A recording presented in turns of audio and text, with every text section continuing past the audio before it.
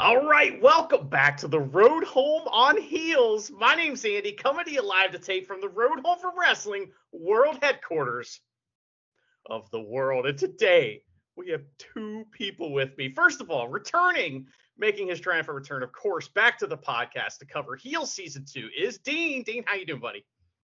I'm doing good, man. We've waited 2 years, at least 2 years, for Heels 2, the second season, to come out. Yeah, we'll I'm excited. Will the wait be worth it? Let's find out. So, but also, because we wanted a special guest, and because there's no guest more special than the man who is best friends with Ricky the Dragon Steamboat. He's better than Roman Reigns. He has a better kick than RVD. The man is a professional athlete. It's Jon Murray. What's up, Jon Murray?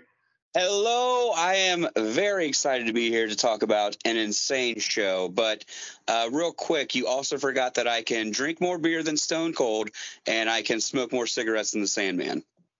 I'm sorry, I forgot. It's been a while, and you are also making your triumphant return to the show. You were on our podcast in 2017. That's how long it's been, Jon. Wow. What have you been up to, man?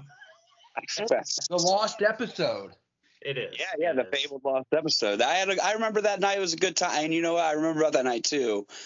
I went to the green room, and there was like a laptop set up for somebody else's thing, and I assumed that was you guys. And I was like, where the fuck are these guys? Like, I thought we were supposed to do this interview. And I go outside, and you're like, yeah, we've been waiting out here for like an hour for you, bro. So I want to apologize for that. I don't know if you remember that part, but I apologize for that. It's all good. Anytime we were waiting after a show for someone, it was always super awkward. Just to let you Yeah, I bet. know. I bet. Because you know, I don't know if you could tell from watching the show Heels, but yeah, the locker room and stuff, that's not for valets. Right. That's not for any of the fans. It's just for the wrestlers who stick to the script. That's right. And used inside terms blatantly, you know. So, well, Dean, we, I don't know if you have any memories of us interviewing Jon Murray that we could talk about real quick before we get into the our thoughts on, reminding folks of our thoughts on season 1 of Heels. But what's a good like Jon Murray memory you have from our days of seeing him back in the day? I don't know if one particularly sticks out. I know that he was always one of our favorites from the first time we started going. We always found him to be very entertaining, whether it be in wrestling or his comedy spots. I remember a lot of very funny comedy spots that I liked a lot from Jon Murray. I remember being really excited on the interview because it was in the very new days of the Road Home from Wrestling before it kind of settled in that we weren't 100% welcomed by everybody. It was, but those early days of this is going to be a thing was a whole lot of fun. It was. I mean, the later days were fun too, but in a different way, So, I really enjoyed I felt like that part of one of the fun things about going to a small venue and seeing guys like Jon Murray every week is that, the crowd's a little more part of things than maybe they would be in a larger venue with 1 million people in the crowd. And so I felt like that we were just a part of things a little more. And so it felt a lot more organic. And, the rise of Jon Murray, the professional athlete, it was a magical time to see that, firsthand. And I fucking loved it. Oh, yeah. And you know what?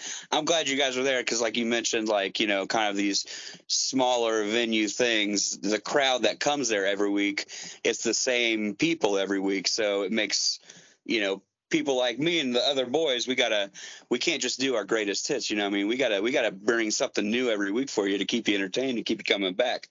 And that's a good learning process. So thank you. You boys made me better. Oh, wow. And one of the reasons Jon Murray rules is because he is not so ego driven that he can't admit something like that. So it's amazing. Well, Dean, last year we covered the first season of Heels, and I did go back and listen to most of our episodes just to kind of get a feel for what we thought. And if you listen, at the first episode, we're really excited. At the last episode, we are not excited anymore. What's some thoughts that you have about the first season of Heels that you'd like to kind of let people know about?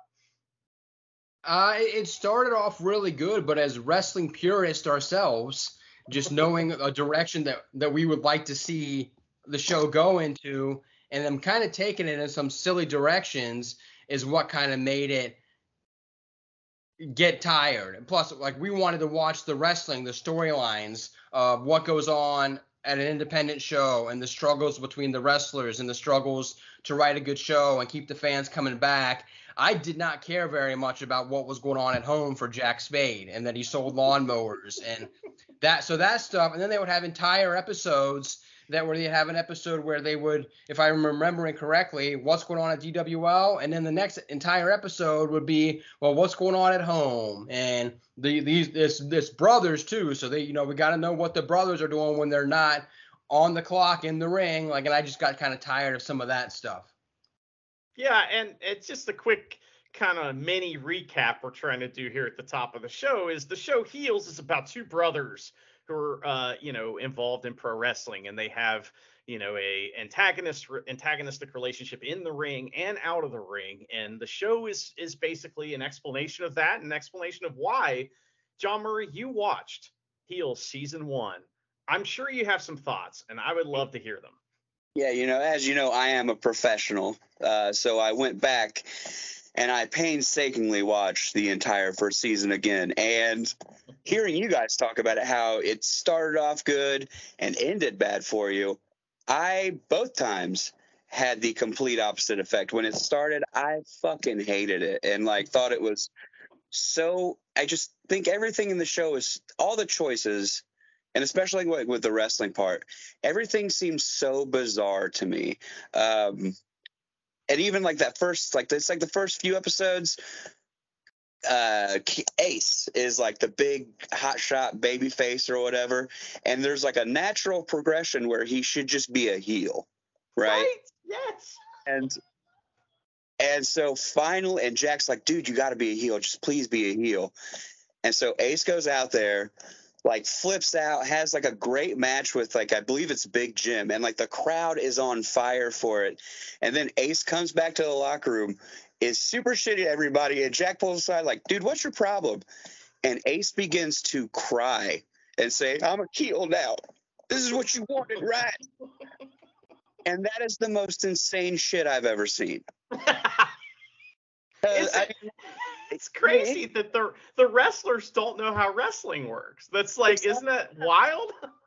It's boggling. And see, by the end, when Crystal climbs the ladder, and the big fair show match, okay, so the season 1, right? We've got the DWL, which, by the way, has a great arena. Yeah. The dome fucking rules. I would love to work in a building like that. It looks awesome.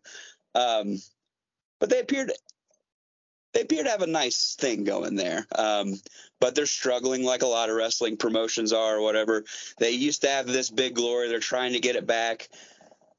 And one of the big things, one of the big things halfway through is we might get this big fair show that they're all working toward. So we get to the fair show at the very end of the season, and it all falls apart, right? And then Crystal climbs up and gets the belt. I love that so much because everybody treats Crystal like shit the whole series, and she's seemingly the only one who knows what the fuck she's talking about. Yeah, these are the same observations we made. Why do the people involved in this show not know, meaning the actual character wrestlers in the show don't understand how wrestling works? And why is Crystal the only one who gets it? She has her head on straight. And the other question that we couldn't understand was they're packing that place. We learn in the series that it costs $15 to get in. And we find out that it costs $15 to get in. They tell us in the last season, and we know the main eventer's making $50. Ace was making $50. So my question was, where the fuck did all the money go? I don't know. I don't know. I don't know. And they pack that place out. I kind of have a hard time judging how many fans will be there, but at the DWL Dome in Duffy, they have 2 floors. There's a floor seat, bleacher seats, and then a fucking balcony seat. Yeah. It's like It's nuts. mezzanine, it's tremendous. Now, Dean, did you have any questions that you were hoping would get answered in season 2? In the first episode of season 2? Questions from season 1 that you thought might need to be answered in season 2. Oh, no. Other than where are they going to go with this? I made a joke about the over-under on how long before they take the belt away from Crystal. How many episodes? Yeah. Well, No, I'm just interested to see what direction they take it in. Will Big Jim make it out alive? Yes. So, Jon Murray. Well, Dean, tell us about Big Jim and our good times with that. That was one of our favorite things from last season. It was just the first episode. As it went on, it was so leaning up to this being a catalyst for Ace's character. It's his best friend. Then they decide, well, we're going to add him to the main event. Then we find out his wife's pregnant. And then they go up the water tower. Yeah, Big Jim. And then they go up the water tower, and he tells Jack Spade, I'm going to retire at the end of tonight. It would have been the perfect opportunity to have Ace, the younger, the more inexperienced, the I should be the champion, but I'm not the champion babyface, to be distracted and not mentally ready to be in the ring to drop his best friend on his neck. Yeah. It just seemed like that's what they were building to that being like the proven that in this first season that Ace wasn't ready. Ace wasn't ready to stay focused. That it's not all about Ace. That it's about protecting, having a good match and not just who wins. Like it seemed like that was the obvious direction that they were going into. And I always kind of like to predict things that are going to happen at wrestling shows or, okay, well, is someone going to come out? Is this how they're going to do the finish? So that's exactly what I thought was going to happen. So then it just became a running joke of the season of when is Big Jim's going to break his neck. Yeah, he was like, a dead meat character, and somehow he survived. And he shows up in season 2, and I can't believe it. So some of these questions that we've raised, keep those, put a pin in those, because we're going to talk about them as we get into season 2 of Heels. But, I am interested to see where we go from here. I did notice something that when I watched the first episode here, season 2, it was written by and directed by and produced by Mike O'Malley, which I don't think. Yes. Yeah, I don't think the first season was doing that. So I have hope. I have hope for the first season. When I was watching season 1 again, like I said, everything about it seems bizarre to me as some of the choices they make with wrestling, but every now and then there's some weird idiosyncratic detail that they have thrown into where I'm like, oh, well, that whoever's in charge of this must be connected to the business somehow to have that weird super niche thing in there, because a lot of it, there were, like I said, there's some things that's oh, that's the truth. That happens all the time. But I looked up the creator and the writer. I can't remember his name, Wardlin or something like that. He was an intern at Adult Swim, then started writing for Rick and Morty, then wrote Doctor Strange or one of the Marvel movies or something like that, and then created Heels. So the guy went from just an intern to all the hottest shows and properties. So I thought that was insane. And I looked up some of the other writers of the episodes, and nothing too notable, a few things here and there, but as far as I could tell, none of these people outside of Stephen Amell have any connection to wrestling. Yeah, it makes you wonder. I'm sure they have all kinds of folks that are giving advice off screen and stuff like that. But I noticed something that maybe this is a little off subject, but I think it's kind of the same thing. What we're talking about is they try so hard to wedge those things in. Those little winks at the marks, and stuff like that. For example, and it's very clumsy. It's just their whole, the stories in general are told clumsily in the show. And it's how they're going to play the big fair show, and the fair show seats 10,000 seats exactly. And that's the bet that Meltzer made against the Young Bucks. It's there's so many little things like that they just try to wedge in there, and it's just clumsy. And I'm hoping that with Mike O'Malley at the helm now, that Right. we're gonna figure things out and maybe have a better show this season. But then again, I wouldn't be mad if it was awful again, because man, it was fun to talk about last year. So And the show tries so hard. It's listed as a drama, but it tries so hard to be dramatic, and like it just sucks all the fun out of it. And that's like the big final fair show. I was having a blast because everybody was seemingly have a good time. Wild Bill, my favorite character, shits his pants. Like, I love that because unfortunately, that's not that uncommon. You get thrown around, you get slammed hard. Sometimes things get knocked loose. And I mean, that's like one of the things like, okay, well, somebody's got a little inside information here right. to write in like, but he can't wrestle anymore because he shit his pants. LOL. Like, it's a weird thing. And like the character Wild Bill himself, he's another one. Okay, I need to know more about Wild Bill. How famous is he? Because in season 1, I don't know if you and see. Here's another thing. Wild Bill, in season 1, he's just high up and connected, and he's in like the focus room, whatever, with all the executives showing the new toy replica belt. You know what I'm talking about? Mm-hmm. And it's that was got like for WWE, whatever the WWE stand-in company is. It was like he was working for them, right? And they're focus training this like toy replica belt for kids. And it's got lights on it. And Wild Bill kind of gets all pissed off, like, oh yeah, cool, fucking make a mockery of the thing that like I've killed myself for, that I've like seen people like dead in a ditch trying to get. Yeah, let's add whistles to it and shit like that too. Like Wild Bill says stuff like that to where I'm like, man, Wild Bill's fucking cool. He gets it, you know. And like another thing, again, they're trying to be so dramatic, excuse me. They frame Wild Bill like the actual devil sometimes. Like fucking like it's like the first episode or whatever, he comes back to Duffy and everybody's like, God damn it, Bill's here. And Ace is outside all pissed off that Jack's not going to let him go over and win the belt or whatever. And Ace is at his car and he's all pissed off and he slams his truck door.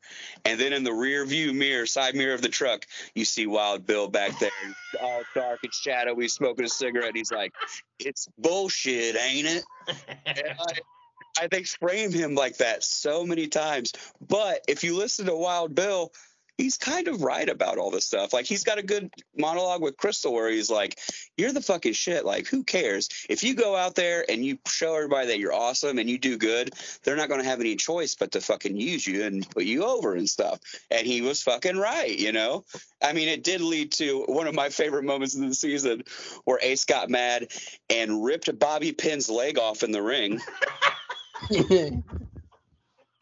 Bone and blood in the oh my god, if that like, see, that's another thing too, like if that would have happened in like real, you know, at a real wrestling show or whatever, like we would have beat the fuck out of Ace, you know what I mean? Like, there's so many times like Ace would have just got beat the fuck up for being a whiny little baby, man.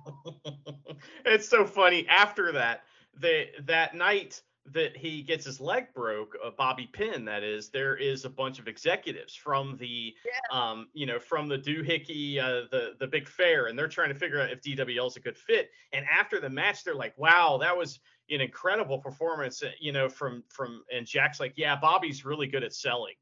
yeah yes, it's just so bizarre. And like, I think the show would work a lot better if they changed nothing but one thing, if they set it in like the 80s or like 90s or something, you know? Yeah. Where wrestling was still kind of, especially set in the 70s or 80s, where wrestling was like, the boys were like really protecting the business. You didn't have podcasts where you could talk about inside baseball. You know, there wasn't Meltzlers and all that stuff around telling you all the ins and outs. I think if they changed nothing but set the time period differently, and like I said, even up to like the late 90s, I think a lot of this stuff would work a lot better. But like now it's just, I mean, and the whole DWL and dystopian feud is insane too. Like, who gives a shit? Like, no, promoters don't attack each other like that, or you know what I mean? Like not like in the way that they do. And speaking of Mike O'Malley, which the legendary Mike O'Malley, host of Guts, we all loved it. Do you remember in season 1 when Mike O'Malley was like, you know what, let's go vandalize the Duffy Dome, and they go over there flying in a helicopter? Personal helicopter takes them to the Duffy Dome to toilet paper it or whatever. Like, what is this shit? Like, see, like, it's so insane. Like, not only does he use a helicopter, he probably spends $2,000 in printing to print up all these things and glue them to the damn, arena. It's fucking weird. And yeah. Well, thing real quick too about Dystopia, and obviously all the impact footage is really funny. Yes. But when Rooster decides to jump ships or whatever, like takes, that big golden dangling carrot that Mike O'Malley's offering him and wins the championship. I don't know if you remember, but he's in a hardcore match or something. And the finish of the match, Rooster puts a guy on the table and jumps off the top rope with the shittiest senton I've ever seen and puts him to the table. Like, I don't know if you remember, but it is so bad. It looks awful. He hit the guy with a cinder block earlier in the match too, which is good times. But Dean, do you have anything you want to add about season 1 before we get into the Heels season 2 episode 1? I think we can't talk about season 1 without at least mentioning the fact that Crystal hit a Hurricane Rana in a parking lot fight. And she called it. She called that same move in the very final, match versus Ace. He's like, it's just like in the parking lot. And she's like, yep, here we go. Fucking Rana. Maybe I'm wrong about the writing, because that's called a setup and a payoff, boys. Well, I think about like wrestling shows and stuff like that. They always do have like a scene like that, like, oh, we're in a bar fight and we hit rock bottoms and choke slams and bullshit like that. And and the people they're fighting take bumps and know how to roll with the punches. Pretty funny. I think like the funnier version of that, and like, I don't know, you talk to a few wrestlers, myself included, we've been like guilty of this. You do get into like a bar fight or something, and the first punch you throw is like a work punch, and you're just like, it's like, fuck. Like, do you remember Josh Abercrombie? No. He was a wrestler in like the early mid 2000s. But he was telling me one time he got into a fight at a bar and a guy like spit in his face or something and then turned around and Josh Abercrombie tried to give him a hair bump. He didn't go with it, did he? It's like, fuck. And like, yeah, it's just so funny. Like, that stuff does happen sometimes. Like, see, I think that would be funnier to write in stuff like that. And also, we can't talk about season 1 without mentioning the tissues, boys. Oh, Kleenex. We can't talk about Kleenex.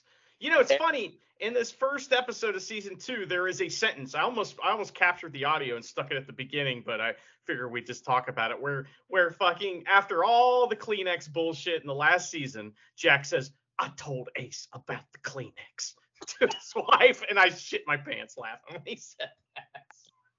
It's so funny because, that's so, like, I think any wrestler worth their medal, if a crowd threw Kleenexes at them, I think a smart wrestler would be like, dude, that was awesome. Did you see that? Like, look at the heat I got or whatever. Right. I mean, and I think it would have been a better angle or, story if like they did throw the Kleenexes. Ace like sees that and is like, oh man, look how good I am. I got him to throw the Kleenexes or whatever. And then the big reveal that at the end is Jack like, hey man, I actually did that. So now Ace is questioning if he is good at all. You know what I mean? Right. Like, that would have been a more like true to, I think, wrestling logic and stuff. But I can't be fantasy booking heels right now. You know what I mean? Dean, what did you think of the Kleenex, and what was your favorite thing we ever threw in for Mr. Jon Murray? We had a lot of good throw-ins. The Bad Dudes video games will always be one of my favorite. But since I got him here on the other end of the computer, when we threw in the packs of Instant Grits and Instant Gravy for Jon Murray and Bruce Gray. Dude, I remember that because it was like the last show at the 3rd Street building, I believe. Yeah, that's right. Yeah. Yeah, and me and Bruce walk out there. And normally, thank you very much, by the way, you guys would throw streamers and stuff. Like I got, which by the way, thank you so much. That really is a great feeling. It makes me feel really cool when I go out there and like I'm just showered in streamers. But me and Brucey get out there and I'm doing my pose. Bruce is on his knees in front of me. And like, I feel one of the packs hit me. And I'm like, what the fuck was that? And I look down and I see all these packs laying around and I have no idea what I'm looking at. And Bruce picks one up and goes, "It's grits and gravy, Johnny. It's grits and gravy." So that was a very lovely moment for us. Thank you, boys. One thing I love about Bruce Gray is, first, I was a little upset because when I watched that clip back on the Rockstar Pro Network that I never canceled for 2 years, and I was paying for it up until about 6 months ago, like a mark. But I like to listen to what the announcers would say when we threw stuff in, and they played some audio over that whole entrance, so they took that away. But also, Bruce is like saying thank you and pointing up to the non-existent balcony, which I respected Bruce for that a lot. He's pointing like way up in the air, like, "Thank you guys, thank you." I mean, the guy's good at wrestling, man. Yeah. Hey man, he thought he was at Duffy in the arena, getting tissues. He made him those denim streamers that we made. Yeah, that was a good one too. That's awesome. You guys rule. Hey, thanks, buddy. You ruled too. We ruled together. It was a good time. So, but Jim the King before us. Yeah. Well, we have to get to this first episode though. As much as, and we will mix in more of this, kind of talk as we go along, because Jon Murray has agreed to join us for all 6 episodes. Is what we think there are of heels. So we're gonna get more of that. But Dean, the first episode is called 10 Bell Salute. We watched it together yesterday. What are your opening thoughts about it? And then can you kind of, take us into the beginning here? Opening thoughts were, I don't know. I just was kind of ready for it. I was ready to see what happened. I was not expecting it to be almost a prequel to season 1. I was expecting them to go right into what's next. They just landed the fair show. Where are we going to go from here? But the opening was kind of, we went from Ace leaving to Crystal. Crystal went and celebrated and posed in front of the mirror in private, which I thought was kind of weird. They had like a celebration where they were drinking beers backstage, and then she snuck away to have like her own private little moment, like you would imagine like a 10-year-old doing, posing in front of the mirror with the belt. Like I was surprised that I thought they had made the turn before, like she had done it before the show or something like that. And sometimes I think they shoot scenes and they're out of order sometimes. But as you said, it does start right where we left off. Is it, you have Ace leaving all angry, after what had happened at the end. And, it's interesting too, because as Jon Murray explained earlier, a lot of the booking decisions don't make any sense. And a lot of the things that happen on the show are kind of like they conflict with what normal wrestling booking or psychology would be. For example, someone who's not even in the match grabbing a title off the ladder and winning the titles. Well, there actually is precedent for that. I don't know if you remember Spring Stampede 2000, but there was a match between Mike Awesome and Bam Bam Bigelow that I was super excited to see because both those guys rule. And the match finished with Ernest the Cat Miller coming out and super kicking Mike Awesome and beating him. So there's that. There is precedent for that, I would reckon. Well, in the 2000s, anything could happen, though. So that was I do love Ernest the Cat Miller, though. By the way, his like his WCW finisher, like that off the top rope kick, man, he stiffed so many people with that. It looks so awesome. But I do want to define a term because this is important. So we had a lot of questions about the first season. Here's a couple that I believe this episode is going to attempt to fix. And that is, like, for example, why is Jack an idiot? Like, that's one of the questions I wanted to know. Why, we asked earlier, why doesn't Ace understand pro wrestling? That doesn't make any sense. And so there's a lot of stuff like that we're going to get into that these, maybe Mike O'Malley and whoever else is in charge over there at Heels, are doing what's called retcon in the business of television. And what they're doing is basically they are retroactively removing an inconvenience or incongruency from the story. And so that's what retcon means. And that's what this entire episode is. And honestly, the skill at which it's done kind of gives me hope. I'm really excited. Jon Murray, you said that we need to go back in time. And Dean, that's where we're headed, right? Yeah. We got to go back in time. I mean, we do have that quick thing with Gully real quick first, but then we do go back in time. Tell us all about it, Dean. Well, we have Gully is outside the show, and they're talking, and he basically says with Jon Murray, and you had just said that it didn't necessarily make sense that the valet who wasn't even in the match and won the title. And he addressed that right on in a promo, talking about how ridiculous it was that the bunny girl won the title match, and he's trying to basically do that as soon as possible so people see his video first before Jack can go on and explain any of it. So that's what we get at the end of the show. And then that cuts to Jack walking around looking for Ace, and it cuts to the morning that King Spade had killed himself, and he's coming up on Ace having just found the body. So we're 2 or 3 years in the past. Mm-hmm. A couple things I noticed about this. One is that last year we had speculated, or at least I remember I speculated, that maybe it had been Jack that found him, and that maybe Ace had been protected from that situation. So, they swerve the Marks brother, and, now it's Ace that finds him, and, Jack's the one that comes upon it afterwards. And I don't know if you noticed this, but Ace also had this Georgia Bulldogs blanket over him he was consoling. I'm pretty sure that's the same blanket that Jack's son has in the first season. So there's attention to detail here. Jon Murray, what do you think about all this? Yeah, well, yeah, in the first season, it's episode 3 opens up with trigger warning, I guess, for anybody out there. But the episode 3 starts off with fucking King Spade killing himself.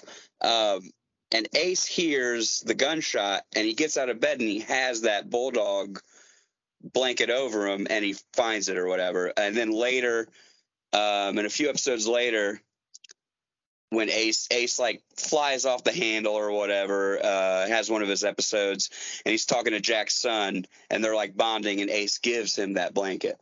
There you go. Yeah, and it almost burns up in the fire. Remember, there's like a fire in his room, and it isn't even a big deal. And I don't know, that so much happens in that last season. But Dean, were you moved by this opening scene with the boys, and of course the mother shows up too, right, Dean?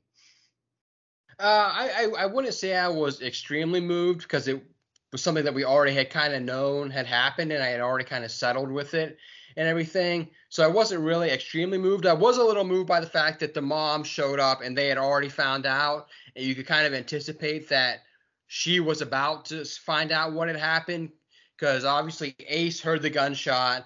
He knew he was walking outside into something bad. He most likely called Jack, who was coming over and knowing what he was going to see. But she comes home from the grocery store, wherever she was at. Both her sons are there. She's probably thinking, oh, everyone's here to visit. And how it would have hit her, I'm sure, was pretty devastating. And they tried to stop her from seeing it. So that part was kind of, I guess, the most emotional part of the whole scene for myself. And just the thought of coming home and having no heads up at all on what was about to happen. I'm sure that had to be a very rough situation for somebody to be in. One thing I do. Go ahead, John. I didn't feel any of that. I did not give a shit. I don't care about King Spade, because King Spade fucking sucked as far as I could tell. Yeah. Like, there's that episode of season 1 where it starts like Jack and King Spade are going down the road, and Jack's like, hey, the things we're doing aren't really working. Do you think we could try something else? And King Spade flips out like, what are you talking about, boy? Fight me right now on the side of the road. Like he was abusive. Yes.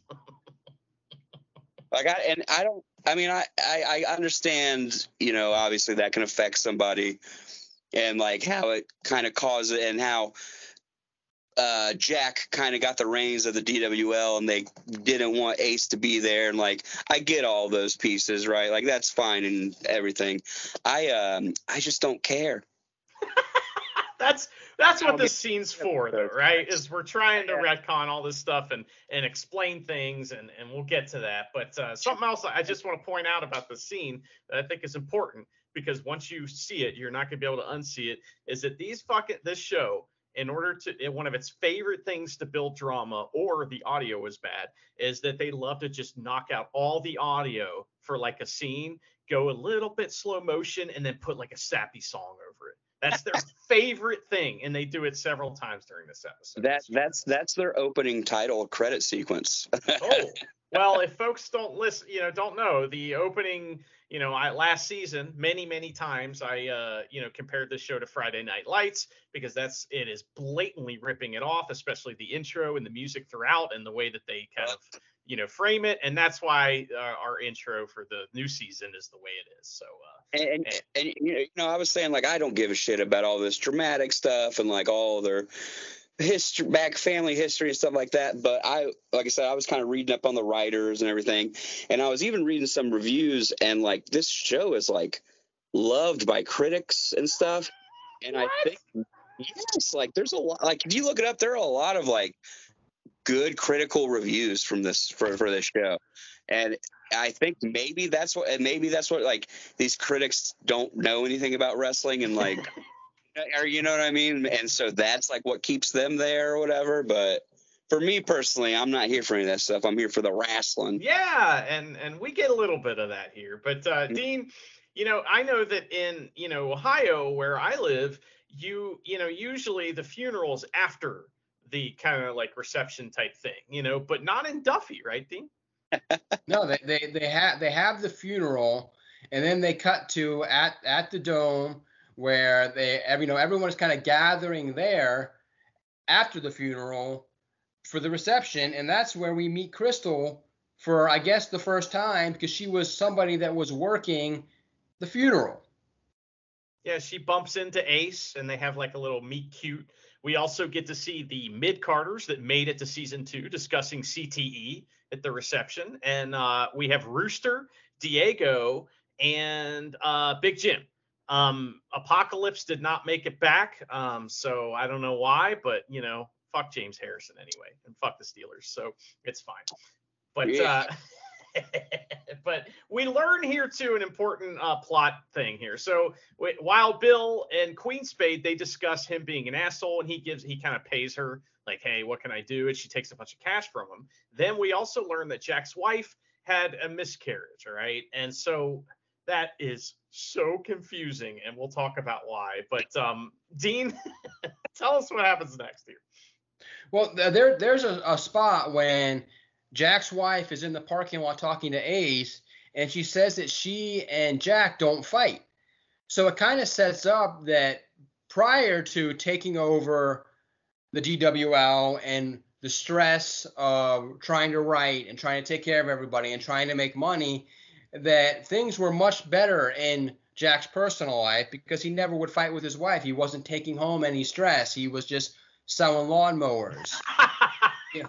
We also learned that they had just recently moved back to Duffy. So right. For a time frame, Jack had left the family, had gone off and moved somewhere, was doing his own thing, and Ace was the one at home with his parents, being groomed or pushed as a football star. A lot of weight being put on his shoulders, on his dad thinking he was going to be playing football, going pro, and that's why he didn't want Ace to be a wrestler.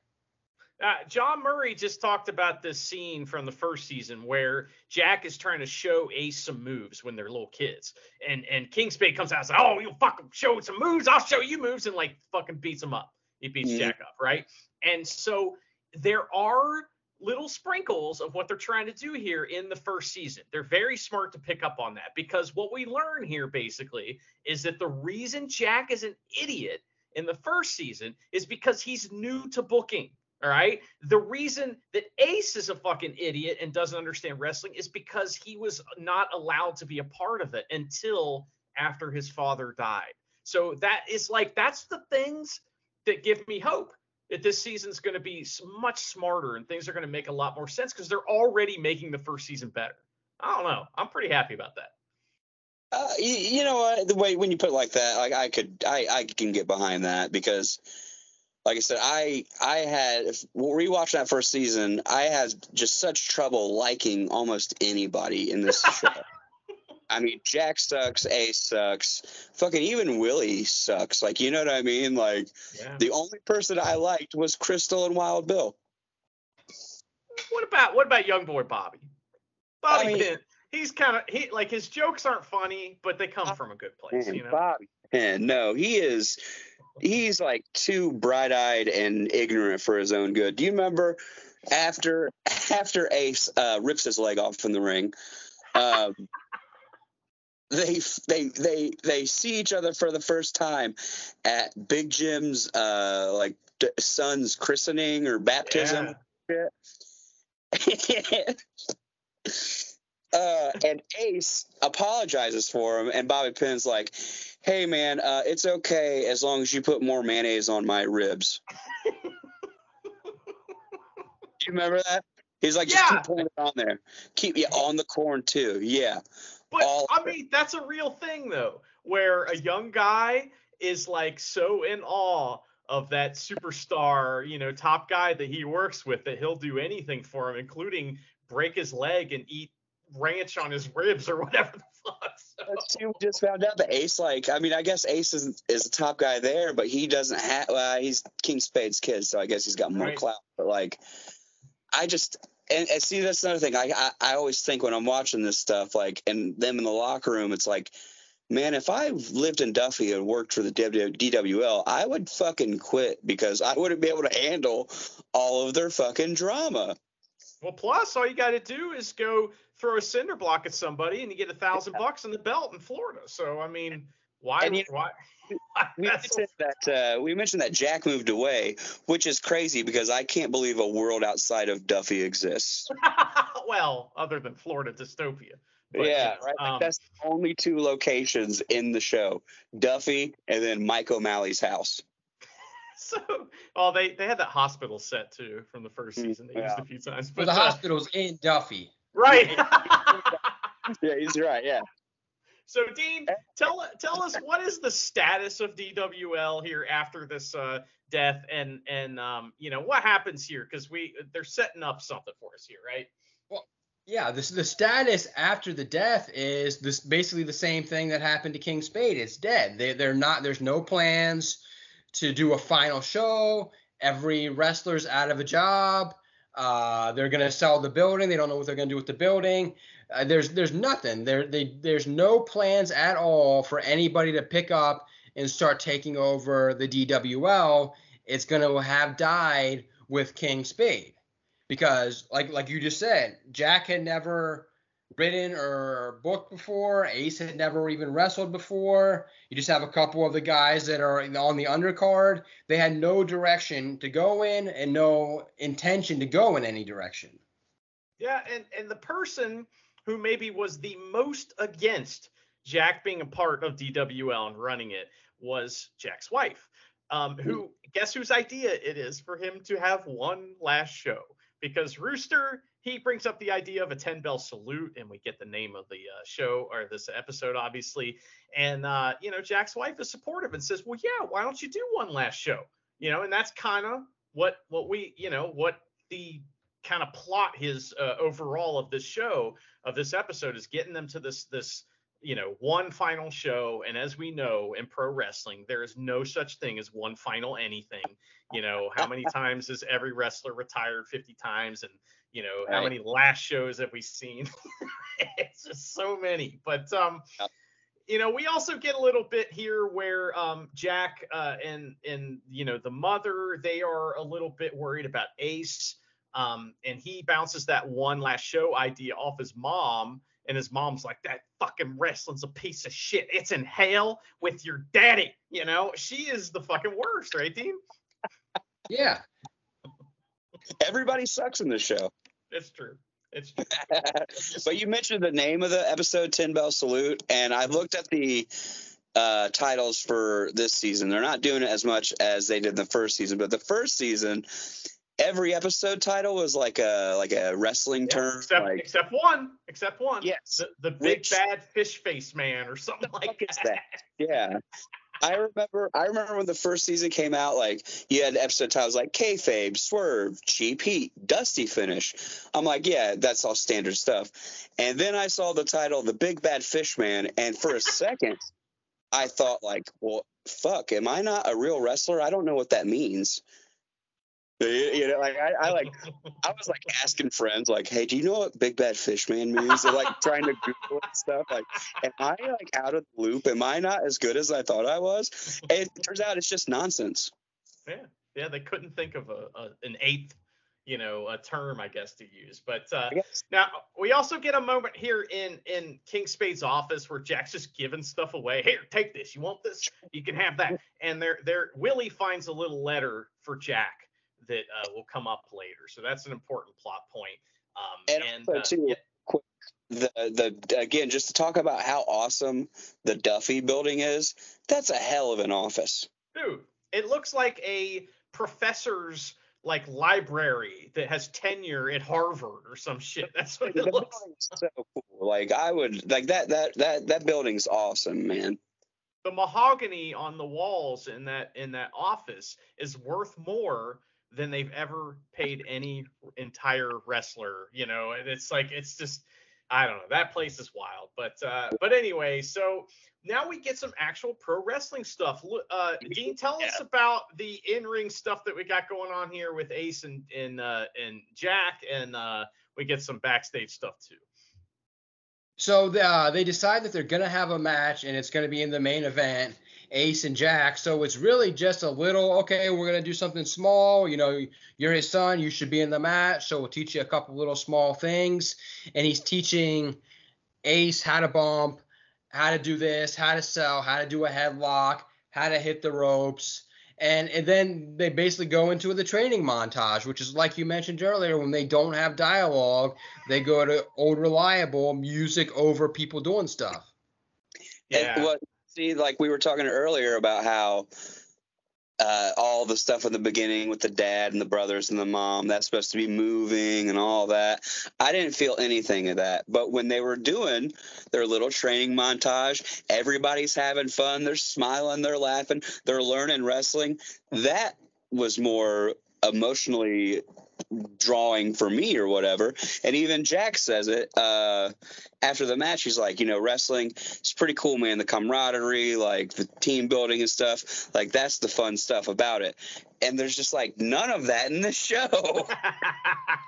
Everybody is against everybody. Nobody works together, and it just drives me up the wall. And like, not to say that people don't go into business for themselves and there's not assholes and people you fucking hate that you got to work with in wrestling, but it's a lot more fun than this show makes it look. There's no fun in the show. Always serious all the time. Yeah. That's life in Duffy, John. If you don't like it, you can go to Florida. Right. But I really enjoyed but that's the reason I really enjoyed that scene of them training Ace, because it was like, oh, look at them, like they're like learning and having fun together. We always said last year when we covered this, or 2 years ago, however long it was, that when they do in-ring pro wrestling, it's done right. It's great. That the only thing that's kind of cheesy is that, like, okay, so this is an important plot point too, is that Ace is like, let me come off the top rope, Jack. And so Jack explains, and again, they always get their terms mixed up, or they don't know what the terms actually mean. He says, high spots are risky, which, as we know, a high spot can be anything. A high spot could be a man running to the apron, carefully stepping through the ropes and then being like, nah, I'm not going to come from here. I'm going to sit down. And then just maybe, do it. That could be a high spot, right, Jon Murray? I mean, so it doesn't have to be something like coming off the top rope. And he claims that all high spots are dangerous. So high spot doesn't necessarily mean high risk. It means bringing the fans up high with you. And that could be anything. It could be a top rope elbow drop. It could be sticking your thumb in a guy's butt. It could be anything. Like, it's just how you build it and how you do it. Like, that's what high spot means, is bringing the crowd up with you together. But, Jack is new to booking here, so maybe he's just dumb. And but if that's what they're doing, if they're trying to make him sound dumb with this line, that's way too tricky. The show is about wrestling and a little drama. Why are we getting so tricky? But here's where we're at. So then we get backstage, Big Jim and Rooster call their match, and it's so confusing because they're one of them's the heel, and he's talking about how he's going to get a comeback, and and it's no, what? That's not how that works at all. It doesn't make any sense. And then Ace sees them and admires them and says, "Oh, that's cool what you're saying there." And they and fucking Rooster's like, "What? Have you never heard a backstage walkthrough before the show before, sir? Is that what you guys called it? A pre-show walkthrough every time? I mean, it's so fucking cheesy, man. So cheesy.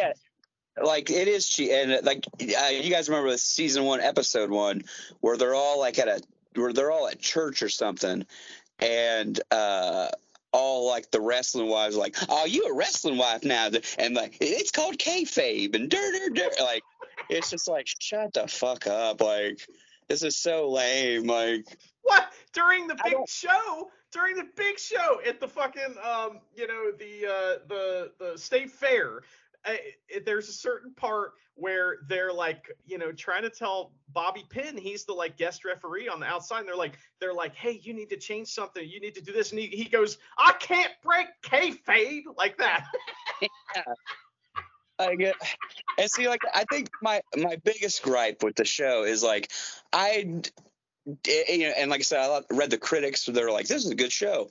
And it's if someone who watches a show who doesn't like wrestling or really know a lot about wrestling, I don't want them to think that this is what wrestling is and how you know what I mean?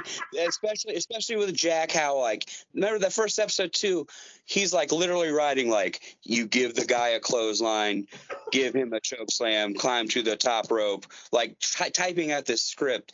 And they say the word script so fucking much, and it's just, I feel like it undercuts the actual artistry of the live performing wrestler. You know what I mean? Because sure, there, you go out there with a plan, but some of the best matches I've ever had, there has been no plan. It's just oh, well, see you out there. You know what I mean? The mid-carder guys bury that too, because when Jack hands him the script, Diego looks at it and instantly knows without even reading it, "Oh, this is great," somehow. Yeah. And then he says, "Well, Kings Bay just let us go out there, do this, then do that." What the hell? I did enjoy that little nod because see, I feel like that was just for me. because I'm so pissed off. Shut up about these scripts and stuff. And then finally, the real wrestler Rooster's "Nah, that's not how it works, dog." How fucking confusing is that too? Because they're trying to set up this old school versus new school mentality. Florida dystopia is the new school. No psychology, just fucking violence, right? And the old school is supposed to be DWL, but he's writing it new school wrestling would be written, where everything's planned out. It doesn't. I hate this show, but I also love talking about it. So, Dean, that makes that little moment when at the end of the match when Ace is like, "Dude, let me do that elbow drop," and they're changing stuff on the fly. Yeah. That's a little. Oh, that's cute. Look at them. They're wrestling. That's good. Well, Dean, here we are. It's our big show. Take us through this first match here. What's the first match? Well, the only match that they really show us is the dumpster match between Big Jim and Rooster. Where, and they're going over. And one thing I want to say about the spot where they were talking about the match backstage and Ace was all in awe, is that was done more so to point out the fact, because Ace is like, oh no, I've never seen this before. I've never been allowed backstage, because he wasn't welcomed as a wrestler. He was just, they kept that separate. So it just really hammers home the fact that he was the green, the very new to wrestling and had never done anything before. Retconning like a motherfucker over here. It's yes, you're right. We do get the dumpster match montage, and the finish is a fucking razor's edge into the dumpster, and Big Jim wins. And it's just shocking. Big Jim coming off a big win here. It's surprising that he wants to retire. Here in just a couple years or months, we're not sure yet. But it would have even been even better had he broken his neck in the first episode, because then we get to look back at, that's when Big Jim was still there. Yeah, back when he was still wrestling without a broken neck. Doing dumpster matches, working with guys to do what they were doing, and then Ace goes in and cripples them. And then it would have been an emotional match to look back at, before he got hurt. We did get the 10-bell salute too at the beginning of the match, which is always emotional. We've been to many shows that have a 10-bell salute, unfortunately, but it's always an emotional kind of a cool tribute. So they did work that in, which is nice. And we get a little scene backstage where Ace is nervous and he tries to back out of the match. Jack's like, just doesn't even hear it. He's like, no, you're gonna be fine, trust me. Yeah. And he also says this little phrase, and this is another thing this show does, that it's like you can hear the writers, or you can just visualize the writers watching TV and just writing something down. For example, he says to him, well, players play, which is something that like coaches will say to a player in sports to tell them, like, listen, you don't have to worry about anything except playing. Don't worry about strategy. Don't worry about any of that stuff. Players play. And so he tells him that, and that kind of snaps into his, Ace's mind on what we're going to do. And one more thing, real quick, I forgot to mention about the dialogue, is that another problem the show has is that you can tell the same person's writing a lot of the dialogue because they use a lot of the same phrases, but not in a way where it's like regional. For example, when Ace wants to jump, what most people would say jump off the top rope, he says leap. And then later on in the match, when Jack wants to call that spot and says go ahead, he also says leap. Why? Because the same person wrote that line. So I just can't help but point that out. So anyway. Well, Dean, so we got backstage. There's all these no-name wrestlers. I think we see Dylan McQueen, I think, is the only one I recognize that was an indie wrestler that was back there. And we get these, big speech from Jack. And finally, we catch up kind of with last season. Tell me all about this, and we'll kind of start wrapping this up, Dean. I actually don't have any notes on that part. I don't remember. I remember that all I go from is after the big elbow drop, Ace wins the match, and then we kind of jump back to the present of all the guys hanging out and kind of wondering where Ace had gone. Well, a couple things in there. We did see that Crystal was in the crowd at this big show, and she was, I like him, looking at Ace. She also was calling spots to her friend in the crowd, and that friend was in the first season. So that was that was some continuity there. Good job. Mr. Jon Murray, did you have anything you want to throw in about this big match between Ace and Jack here? Yeah, I did. And see, like, another thing too, like when we were talking about like the emotional beats or whatever, when Ace does climb to the top rope and he's like looking around and he sees, like, there's the little visual of like Ace as the little kid watching from the balcony and his dad is looking up at him at the top rope, little wink. Like, that was cute and nice. And also, I know I've been talking shit about King Spade, saying he's a bad man and stuff, but I got to give it to this guy. He is a handsome motherfucker. Yeah. He is he's very manly or something. I don't know, something about him. Like, that's a good looking guy. But he comes off the top rope, gives the elbow, and then it cuts back to Ace doing the elbow, like in unison together. I thought that was a fun cute little. Well, this is important then. We'll ask Dean first. King Spade or Wild Bill, Dean? I got to go with Wild Bill. Okay. Seemed like he'd be a little more fun. The one thing that I really liked about Wild Bill was his defining moment in season 1 where, for the most part, he was all about himself. He was trying, He was very out for himself, out for doing whatever he could do that would take care of him.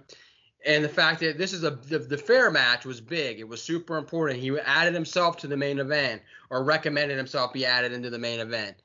Then he shits himself, and he's not willing to do anything to help the main event go the way it needs to. He's out. Let them, sink or swim, figure out what they're going to do until Gully goes in and tries to get the belt.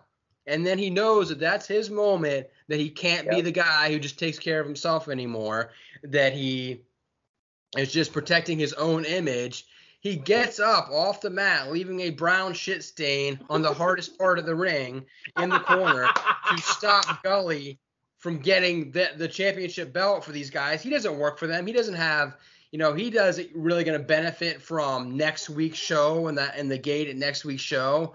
But he kind of puts his own ego aside, lets everyone see what he just did to himself to, stop that moment. So for the character of Wild Bill at the end of season 1, he ended on a very high note in my book. Yeah, he turned babyface at the end, right? After the whole season of being a heel, he turned babyface at the end. And we barely get him in this episode because if they showed him a bunch in the past, he'd be an asshole. And they're smart. We can't have him being an asshole because he's been turned face. I like it. I would love, if we're going to go back to the past, I would love to see some past Wild Bill because, I just want to know how famous is this guy? Because, like I was talking about earlier before when he was talking about that toy belt and he, has that freak out on the plane, gets naked and stuff. And, his, managers or whatever, you got to go rehab to get your public persona back on track. And before he goes to rehab, Bill holds a press conference full of journalists about, I got to go to rehab now. No, is he like Hulk Hogan or or you know what I mean? What I need to know his level of fame and his position in the business. I mean, that's what we were thinking last season, that he is maybe on that Hacksaw Jim Duggan kind of level, former guy, and that he made it to the big time, but the rest of Jack Spade didn't for whatever reason, which we never find out or haven't found out yet. But I mean, he's an awesome character, and I can't wait to see more from him. And last season we did see a little bit of him and Jack Spade in an old video they were watching. I'm really hoping we get more of that. Also, the Wild Bill, not only did he call that press conference, he said that he didn't get fired, he got abandoned. And then he also mentioned that he was a victim of circumcision, and that's what this is really all about. Yeah. And also too, with that, when you talk about, they showed that clip of King, Spade, and Wild Bill cutting promos or whatever. That's the episode 2 where Jack mentions to Ace that he cut a promo on The Rock and tweeted it to The Rock, and maybe The Rock will come to Duffy. What a mark! I see. I don't understand how big is the world of Duffy. You know what I mean? Because they do draw and stuff, and around town, everybody is in love with Duffy. But then they mention too in those episodes that when Jack tries to go get a network going full of old Duffy videos, the guy he's trying to give him money to back it is no, people just don't know who you are. You know what I mean? Yeah. You don't have pull. So it's I don't understand. Doesn't make any sense. None of that stuff makes sense. The finances don't make sense. The business part doesn't make sense. But what does make sense is we are finally at the end of this episode caught up with the end of last season. And we see that Jack is trying to call Ace. He even stands in a giant empty room. Somehow there's a giant empty room backstage. And he's like, Ace, where's Ace? And he just yells into the oblivion and no one answers. We see that CM Punk is here again, and he's Ricky Rabies, and there's a drop line. He walks up and goes, hey, sure am glad to be part of DWL now for good. In other words, hey, I'm in this season. And, Crystal kisses Big Bobby Pin, so we know they're together. Big Jim reminds us that he has a child at home. He says, I'm the only one with a child at home, I am, real loud, which is funny.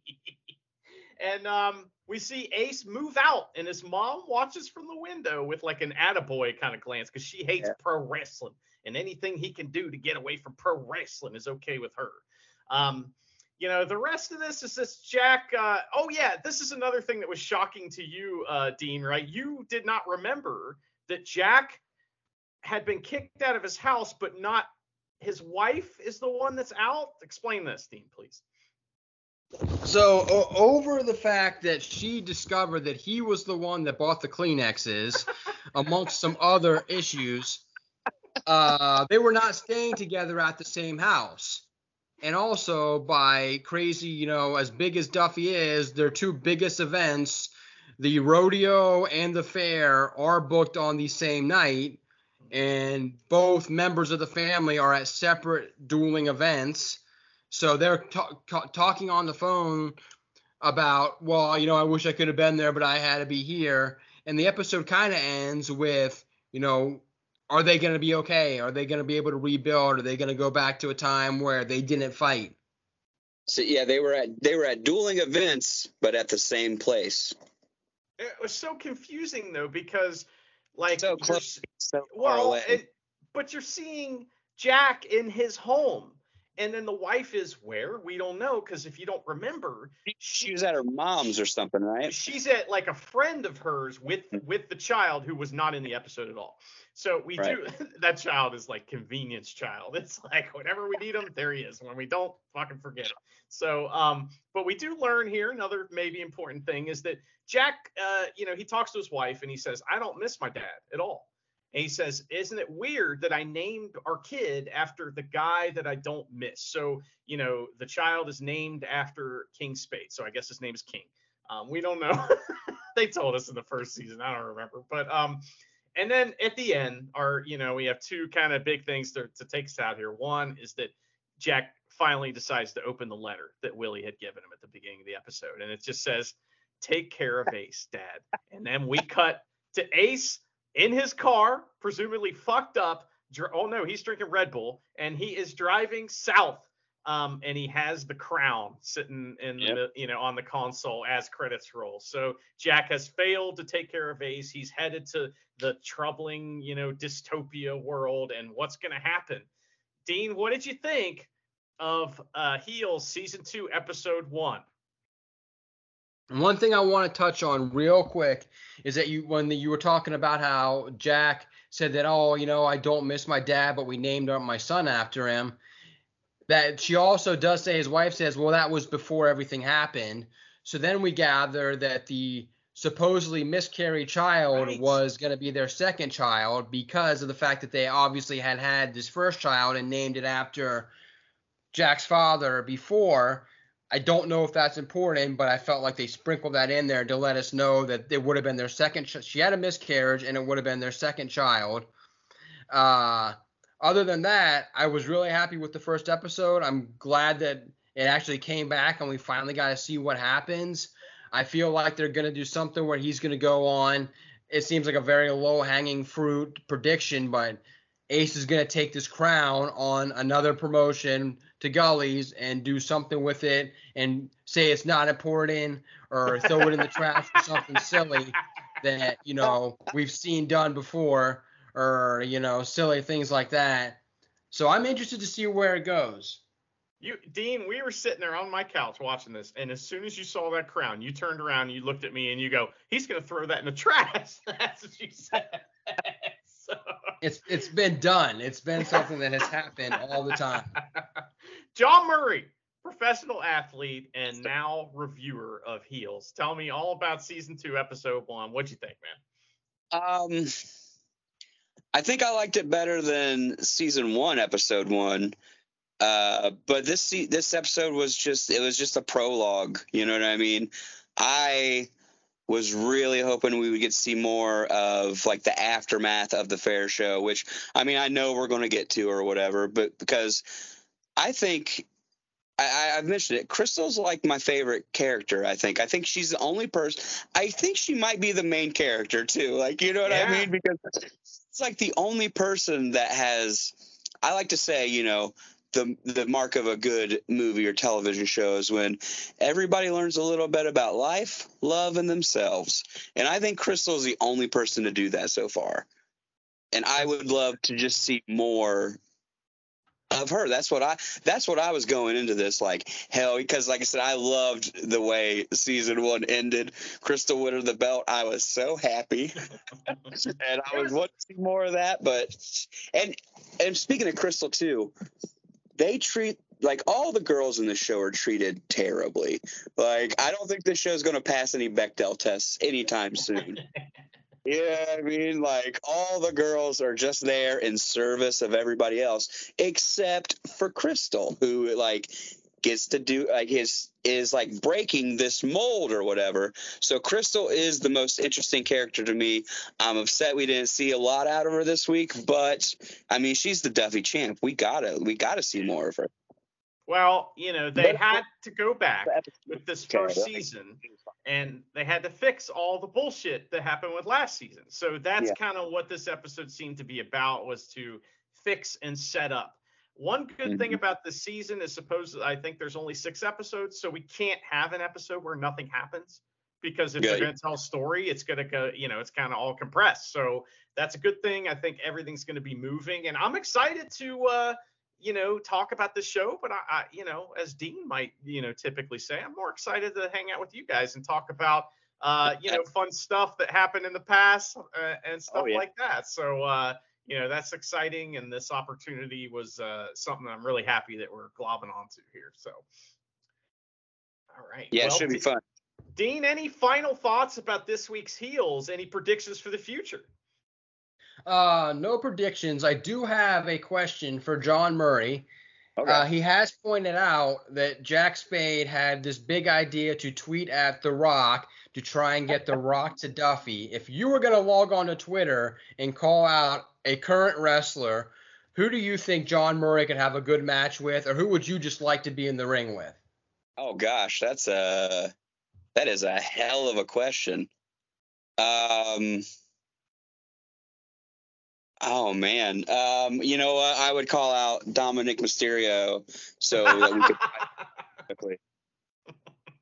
You stick your thumb right up his butt too. Yeah, I think Dom is like one of my favorite wrestlers right now. He's really making a lot of big strides. He took that belt away from my boy Dez, but other than that, I like Dom a lot. And I think the one person I've always wanted to wrestle, we've crossed paths a few times, but it's just never lined up.